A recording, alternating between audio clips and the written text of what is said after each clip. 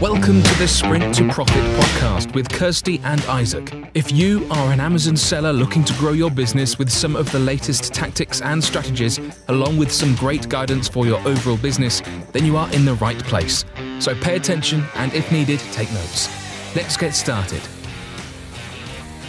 Hey everybody, welcome to the Sprint to Profit podcast. This podcast was developed by and for Amazon sellers to give you the latest strategies that are working right now to grow your Amazon business, as well as how to plan for future growth and lifestyle. So if you're currently selling on Amazon or looking to get started in private label products on Amazon, then this is the right place to be to learn more about the ins and outs of the process and strategies it takes to get ahead and make a long-term sustainable business. So let's jump into today's topic.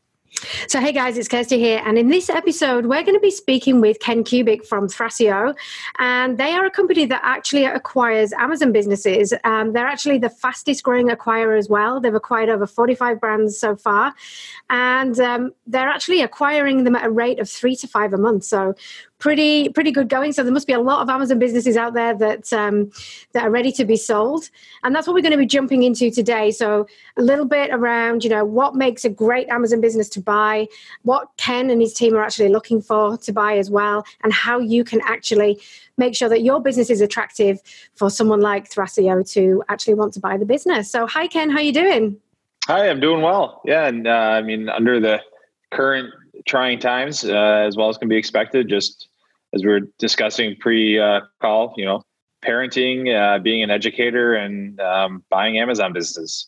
Yeah, yeah. Exactly. Yeah, you might have a little spin-off there on how to educate kids. How to educate 4 kids, I think, right? Yep, 4 kids. Yeah. Brilliant. So, well, before we actually, jump into the Amazon stuff, first of all, what we'd really like to do is understand a little bit about you, your personal journey and how you actually ended up working at Thrasio and how you ended up where you are today.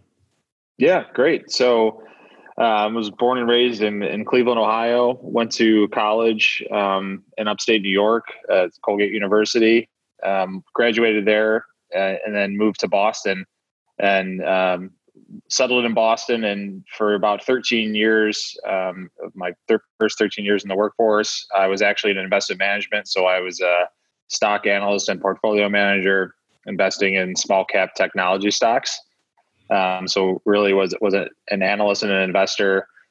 And then in, I would say about 2016, 15, I just got burnt out on Wall Street, kind of the everyday stress living, went through the downturn in 2008 and 2009, not dissimilar to what's kind of taking place today in the stock market.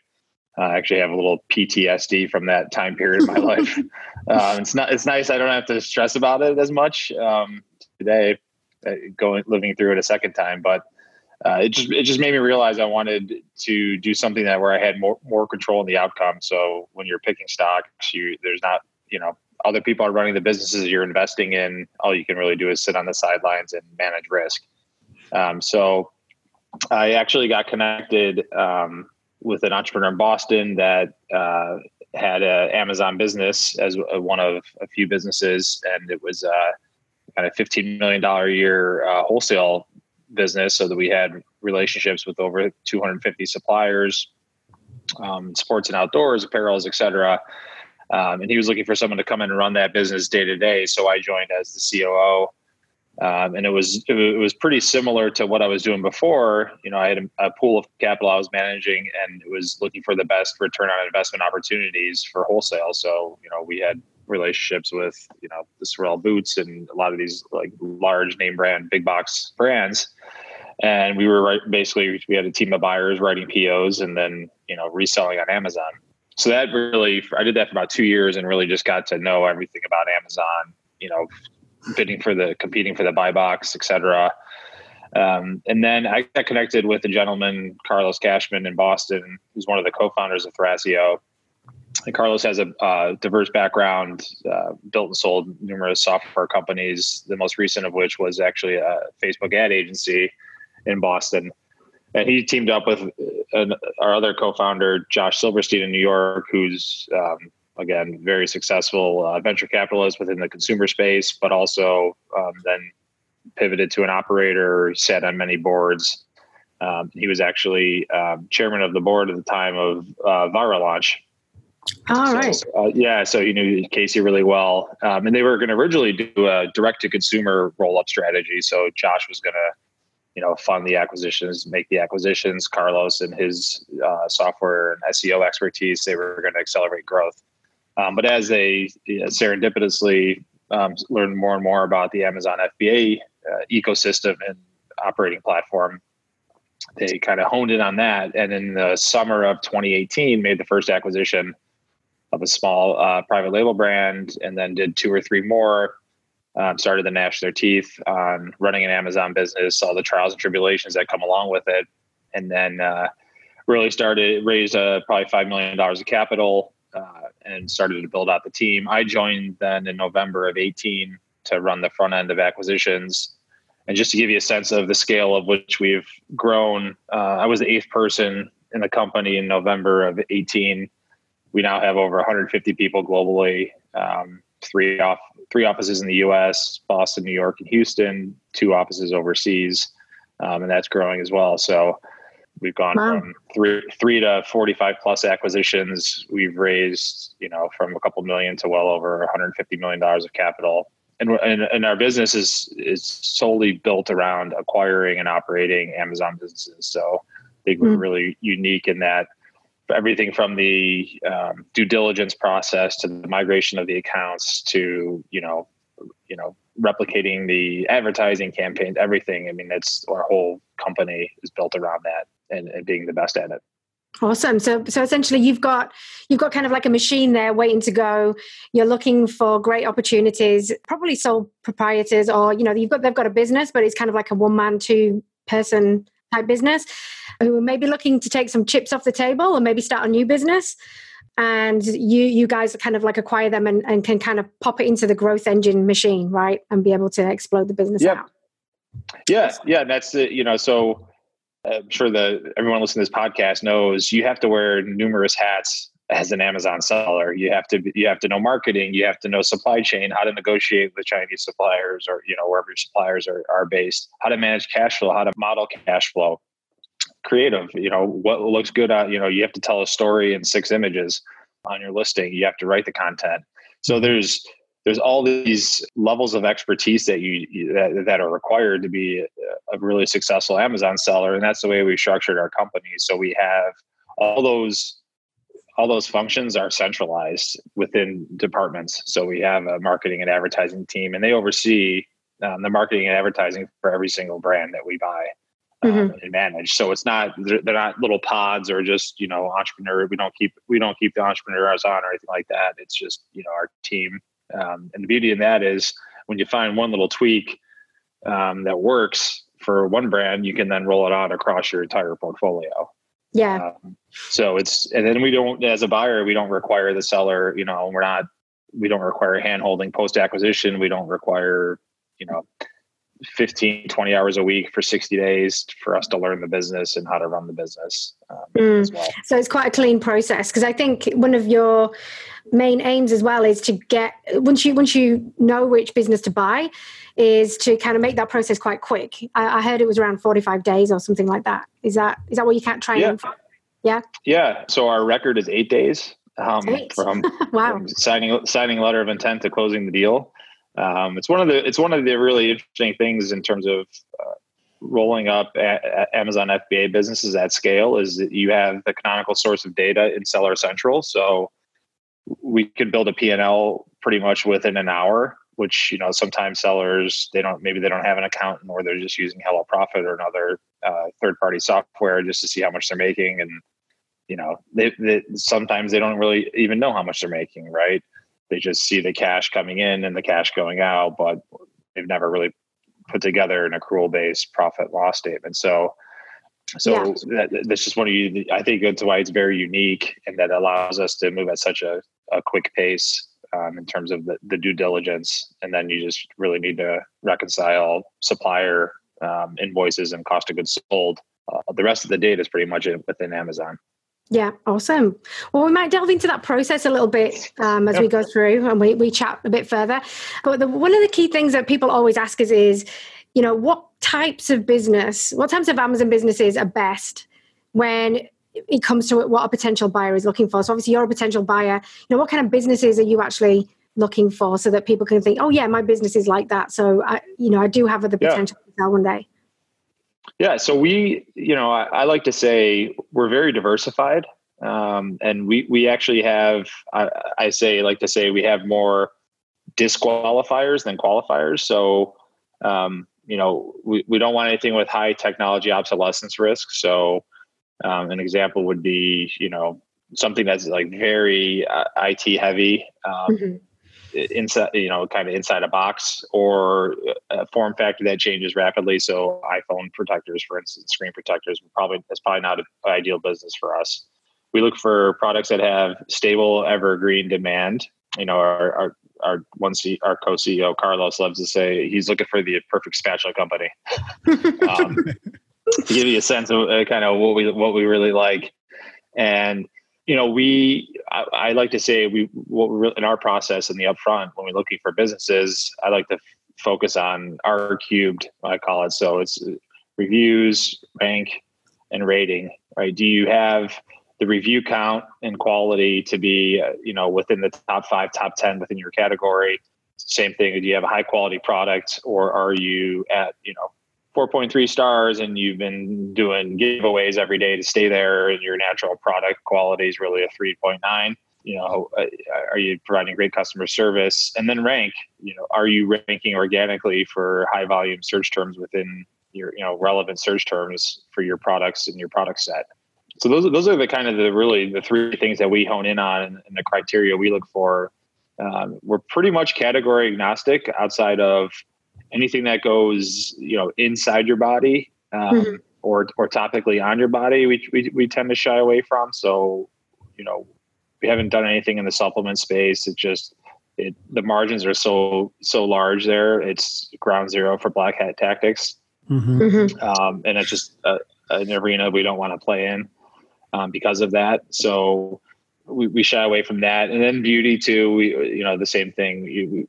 Anything that has or makes unsubstantiated medical claims, from anti-aging, or it's not a space that we've played in. There's enough opportunity out there and enough categories and products that are just that stable, hard good. From oddly sports and outdoors to autos. What's that? I was going to say, oddly enough, that's pretty much exactly what we tell our members to not focus on is don't do cell phone accessories, don't do topicals, and don't do supplements unless you have to for some reason. Yeah, right. I mean, you can swoop in, and if you do black hat tactics, you can rank on page 1 and you can make some quick money. But that's what all your competitors are doing. So it's just not a sustainable business, right? No. I think it's one of the things that I, when I talk to sellers is, I'm sure you coach this as well, is you have to treat it as a business. Amazon, the get rich quick days of Amazon are over, in my opinion. And if you don't treat it like a real business, it's not going to become a real business. Yeah, exactly. And funnily enough, that's why we ended up calling ourselves Real Coaching, because it's a key thing that we kept saying over and over again was, you have to build a real business and treat it like a real business. And the other key thing that we do focus on as well, mainly as well to help people just get focused, is building a brand. So building, complementary products around a brand idea. So is that something that you particularly would look for as well, to be able to buy a business, someone that's got that they've already kind of created that brand identity? Yeah, definitely. I think as we look out into the future of what we're building at Thrasio, the brand equity piece of it is coming more and more into light. So looking for products that not only thrive on Amazon, but also that have the opportunity to thrive outside the Amazon ecosystem. Yeah. Whether it be direct, other marketplaces, or physical brick and mortar stores as well.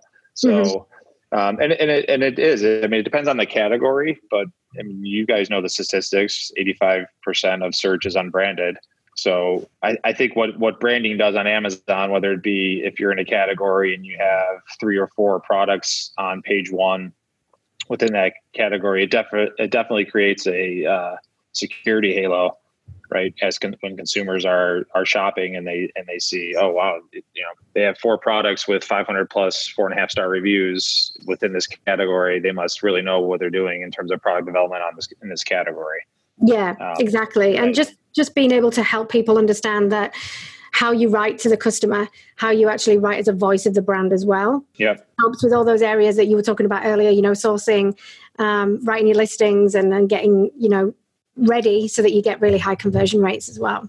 Yeah. And it's a great point. I think it's one of the biggest mistakes that I see sellers make. So I've looked at and analyzed well over 400 Amazon businesses over the past, kind of 18, 16 months. So the biggest, I think, high return on investment activity that sellers do not do is invest in professional grade photography and lifestyle images. They'll jump through holes to say $5,000-$10,000 or generate that, but to spend that on, professional photography and the photos, that is the number one thing that sellers look at. And I constantly come across listings that have, Photoshop. It's all Photoshopped. The pictures don't tell a story. And then you talk to them and their conversion rates are 7%. Yeah. Or 5%. And they're like, yeah. But it's amazing because they might be doing $1 million in revenue, because they've had that, they were there first. They claimed that beachfront real estate and they have the listings and they have the product ratings and review count, but they could be doing triple the business maybe if they just took some money, some of their profits, and reinvested it in, what you referenced as building a brand. Yeah. Huge. I was going to say, these are pretty much great tips on how to make sure your business is pumping better, right? So we talk about, making sure your bullet points are done well, your images are done well, and pretty much exactly as you said, make sure they're telling a story, get some lifestyle photos in there, show actual use of the product. But I want to get from you, obviously, as the team that buys Amazon businesses, when people are getting ready to sell, what kind of 2 or 3 main things should they be kind of understanding about the concepts in their head that they really need to grasp, to set their business up properly for sale? Because most people don't really like to do accounting. They don't really know what the buying and selling, the mergers and acquisitions process is. Yeah. There's got to be some things that they probably need to get prepared to even, present something to you, correct? Yeah, right. So I think most sellers are going to want to see a monthly profit and loss statement on an accrual basis, and an accrual just means you're matching expenses to revenue. So, as a small business, you don't have a requirement up into a certain level. It might even be like 5 million or something like that in revenue to, a lot of sellers probably just do cash flow based accounting, where it's like, you recognize your cost of goods sold when you buy all the inventory, and then subsequent months you really don't have a cost of goods sold, despite the revenue. So you have this huge variability and profitability. So paper. September looks really bad every year, and then October. Exactly, and then you crush it in December. You're like, oh, I ran at a 70% profit margin. Yeah, but yeah, so you having an accrual base, the real profitability of the business is key. Just making sure that all your expenses are allocated and maintained in 1 or 2 bank accounts or cards. So streamlining that. A lot of times it's they have, I paid this, I got this credit card, this PayPal account. Oh yeah, I also consult, so it's all intermingled. I don't know how to pull it apart, right? And then it just becomes a much cloudier transaction and due diligence process. So think from the mind of the buyer, and that what's going to make this an easy process, what's going to make it easier for them to know how much I'm actually making. So 1, you need to know that yourself. 2, you have to set up your systems and put your systems in place that allow you to readily be able to tell that story to a potential buyer as well. And then, every buyer is going to be different. So there's things that we really like about businesses that I think other buyers would shy away from. For example, we love hero product companies, right? Because we have a very large portfolio of ASINs, we love seeing, one product doing $2 million a year in revenue. That's the entire business. Now, reality is a lot of sellers don't like that, right? So they want to, I call it the sleep at night factor. So they diversify and launch new products, and that's the right thing to do to continue to scale the business. You can't just rest on one product, right? If it gets shut down or attacked or hijacked. But that's something that's, I think, unique to us as buyers is we love that. So a lot of brokers would tell you that it's not a marketable business and people are going to shy away from it. But that's something that we really love. Yeah, and I think it makes sense when you're describing how your business model works. Obviously, you were working in stock markets and stuff like that. So you like to see those hero stocks, right? So it's like, these are the winning stocks that you can trust and bank on to make you money, grow in year in and year out.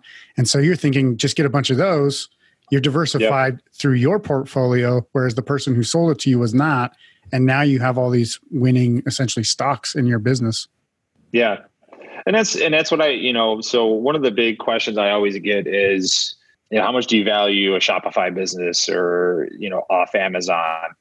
And the answer I always give is, it depends on how big it is, right? If it's 5%, 3% of total revenue, it doesn't matter, right? So I think a lot of people will say, you got to go off Amazon, you got to go off Amazon, you got to go off Amazon. And when you take, a 20,000 foot view, I mean, Amazon's 60% of e-commerce in the US. And I think that share is accelerating right now. Yeah. So, if you go on to Walmart, at best, you're probably going to be 5 to 10% of your revenue. You're going to get a nice bump. But, if you're now running out of stock on Amazon because you're shifting capital to Walmart, and it's going to be probably a lower return investment of your time and energy and capital, just focus on Amazon, really, fortify your presence there. And then over time, when you have some discretionary capital, I would recommend allocating off. Running a Shopify business is very different than running an Amazon business. You have to contend with customer acquisition costs. If you don't have enough profit dollars per product to actually advertise to consumers and acquire customers, it's just not, it's a value destroying exercise in my mind. Mm-hmm. I call it, so a lot of people call it diversification. I call it de-worsification.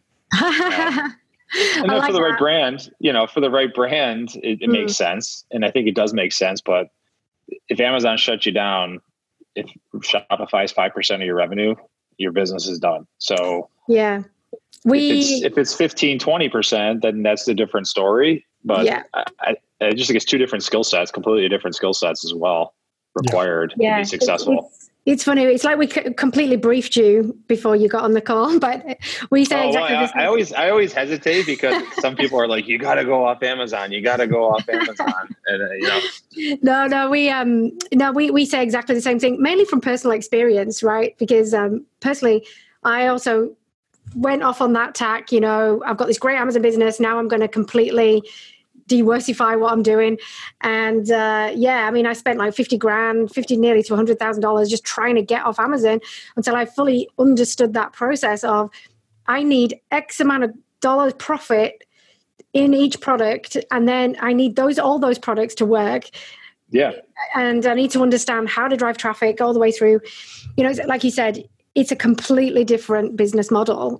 One that you should do, like you said, when you've got capital and your Amazon business is kind of like fully on, or it's humming. Sell it to you and maybe just start another Amazon business. Yeah, there you go. That happens a lot. That happens a lot, yeah.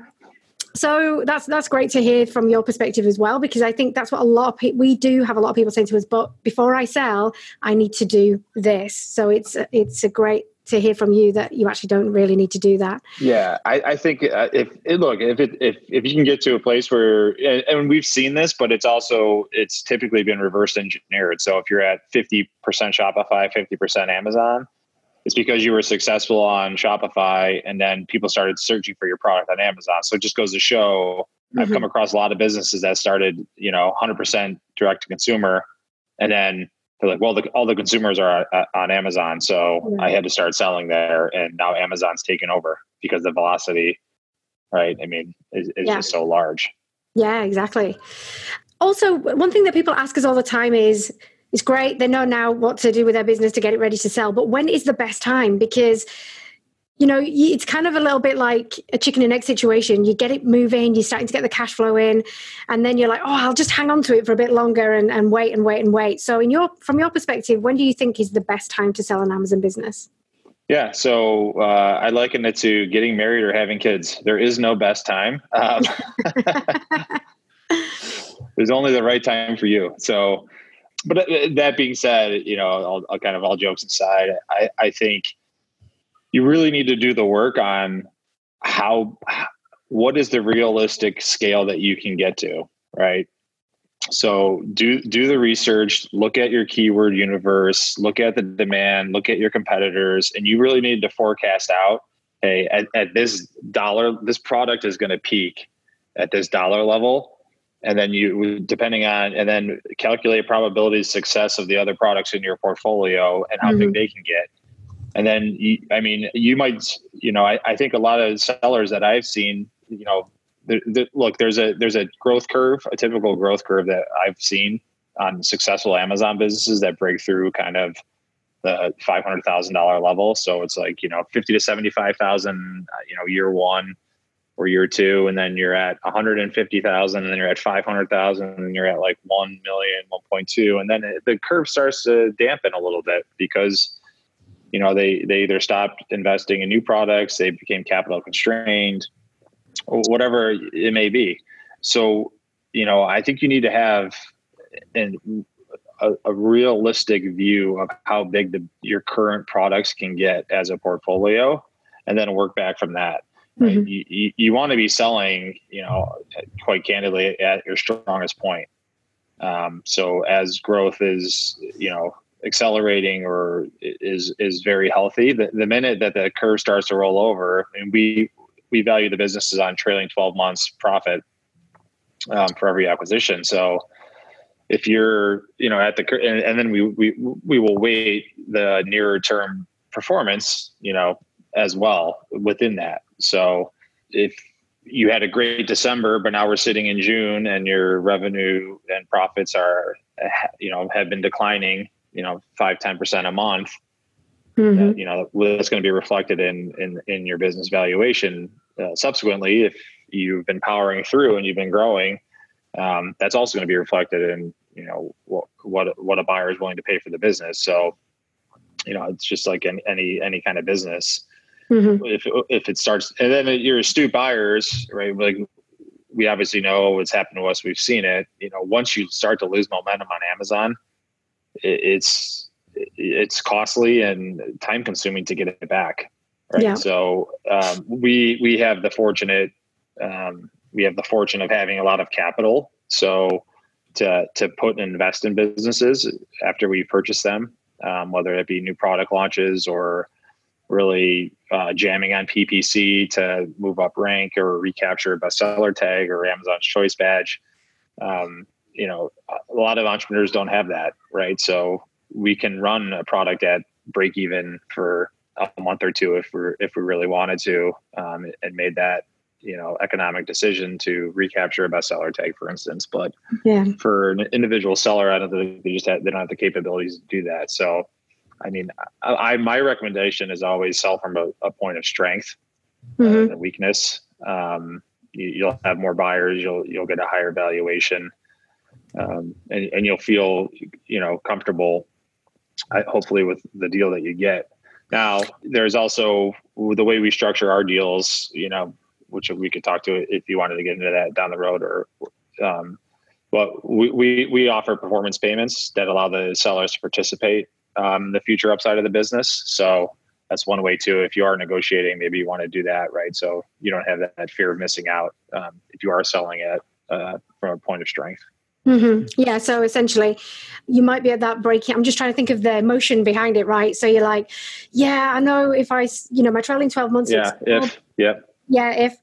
and essentially, so one thing as you were talking there as well, I was thinking if I was going to coach someone on this, I would think as well, you need a goal, right? So number one, as a seller yourself or as a business owner, it'd be like, if I could have X amount of dollars in my bank account, I would feel pretty awesome right now, right? So if you kind of had that in mind, with then the view of understanding what your accrual accounting is and your trailing 12 months, understanding when you hit that point. And when you get to that point, it's like, okay, now is the time versus, oh, maybe I can eke out an extra, $500,000 or $1 million, because then they could maybe come to either a broker or a buyer like yourself and then say, well, I can share in that growth with you, take less kind of upfront and then share in the growth as you guys kind of accelerate it through.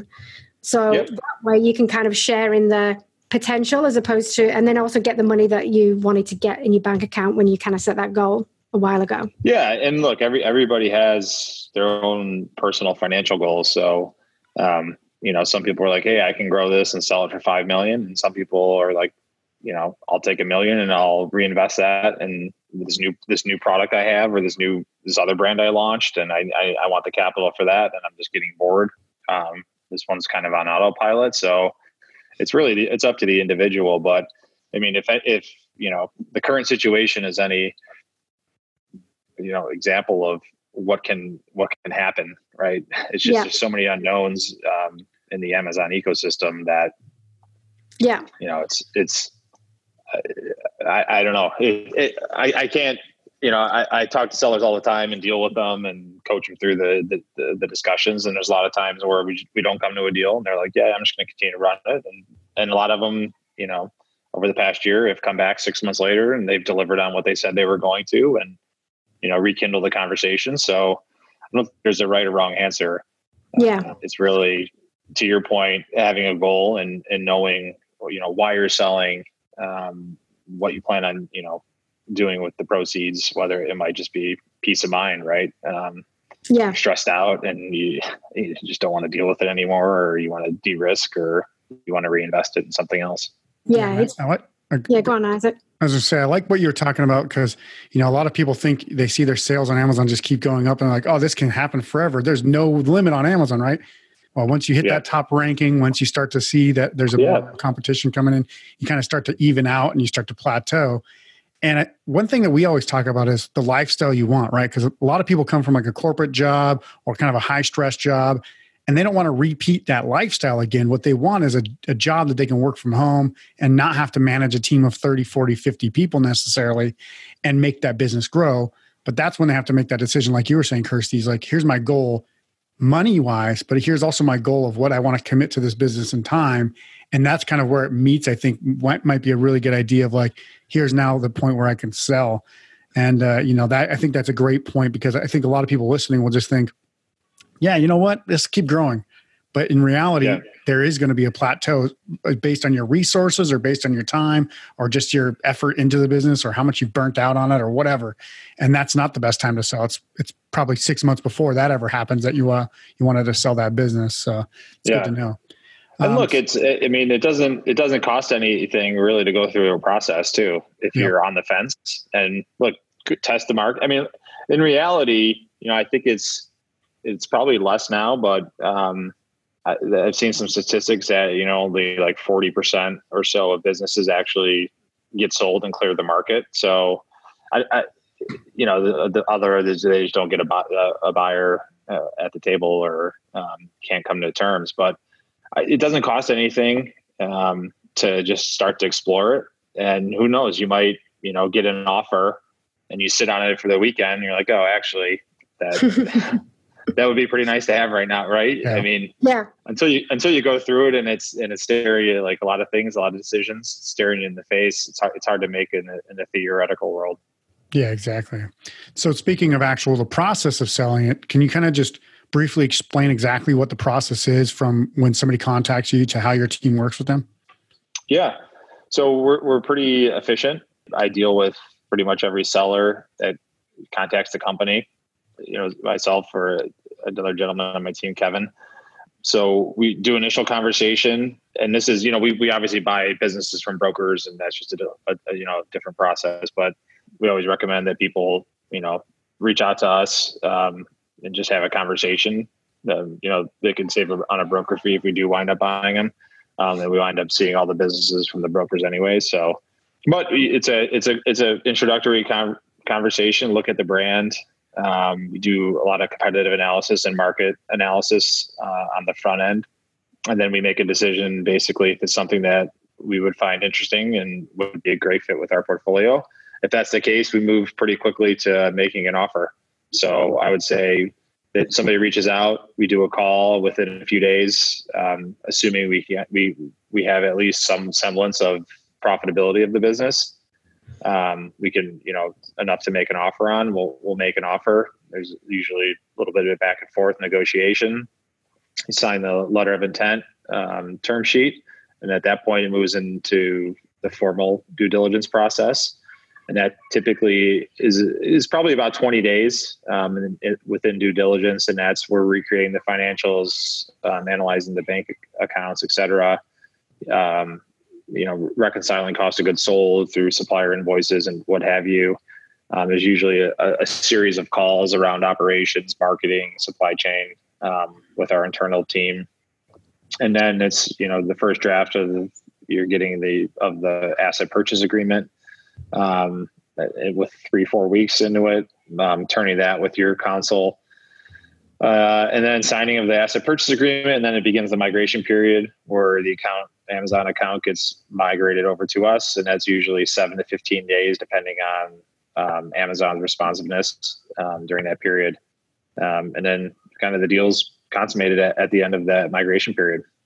Yeah. So it sounds like pretty much if you've got your invoices from your suppliers and your freight forwarders and that kind of stuff, if you've got QuickBooks accounting or an accountant actually helping you do your bookkeeping, or if you just know how to do that yourself and keep that up to date every month. And basically, if you have an Amazon account that you would give access, they would give access to you. That's pretty much like a 3-step process of the 3 biggest things they would need to kind of get ready to sell. Yep. Exactly. Yep. Yeah. Yep. So that's all they really need. And that's it's an important point, Isaac, because a lot of times sellers think they need everything completely buttoned up and, in a package or anything like that. I mean, for us, we've built a lot of profit and loss statements for sellers, and we're happy to just even do that and hand it back to them and be like, all right, here you go. And if you do want to sell it, or, we'll have a discussion. If not, that's okay. And at least you know how much you're making, and you can also just go share that as well if you want.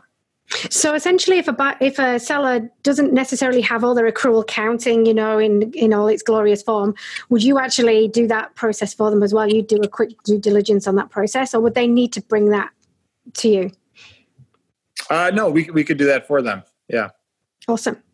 Cool. It would be, we would want to, it is a little labor intensive on our end, but if we were interested in the business, we would do it. I don't want to get flooded with people be like, oh, can you do my accounting? No, it's more like if someone was listening now and they're like, you know what, maybe it is a good time for me to, and they don't get, what it's like when you talk to people and then they get bogged down in the process of actually doing the thing and they never do it. So rather than them wait, they can still contact you. Yes, 100%. Cool. And also you were saying earlier, and you've got this big team, obviously, you guys, also a lot about actually selling on Amazon, right? So when you actually take businesses in, are there any common mistakes? You mentioned a bit there around, conversion rates, but are there any kind of common things that most Amazon sellers don't do that you're able to kind of put the engine in so that they can start thinking about these things as well in terms of how do they actually start to grow their business in a better way? Yeah. I mean, I think a big thing, right, is there's just scale economies that come with certain activities. Obviously supply chain and purchasing power is one of them, and consolidation of shipments, et cetera. The advertising piece, our team is incredible.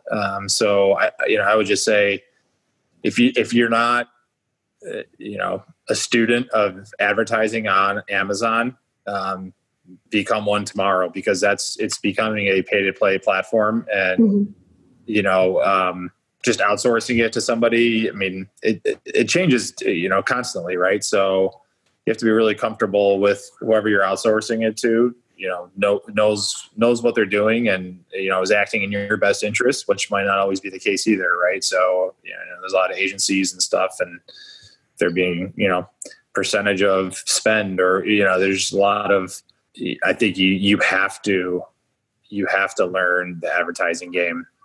Yeah. and be a student of it first and foremost. It's just going to be increasingly become a key element of success operating within Amazon. And then just, again, treating it like a business. It's not, I think that's something that our mindset internally is, every decision that we make for a brand, and we dedicate a lot of time and resource to every single brand and acquisition and coming up with a playbook. And then every decision is based on, what's the return on this investment that we're going to make, whether it be launching a new product, deciding to put more money into the campaign budgets, to reshooting creative, maybe, hiring influencers, hiring, celebrities, like maybe launching a licensing agreement and license product. I mean, there's a lot of things that people could be doing, and it's really treating each decision as, is this going to improve the value of the brand and the company? Mm-hmm. So, I mean, I think what I heard you say there in terms of, like a 1-person, 2-person band who's doing this thing, maybe they've got a couple of outsourcers, but really good, quality products that bring you really good margin. Make sure that you understand the life cycle of your product.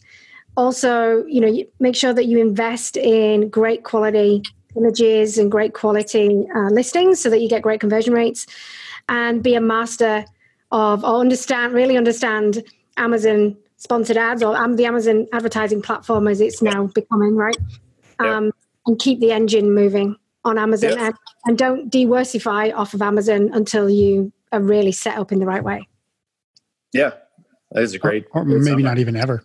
It depends. You gotta, like, if you're, again, like spatulas, if you're selling spatulas, have you ever been served an Instagram? Like, who's going to go direct and go through and search for a spatula on Google and go to your spatulasusa.com site and buy one, right? I mean, kind of use common sense, and hope is not a strategy.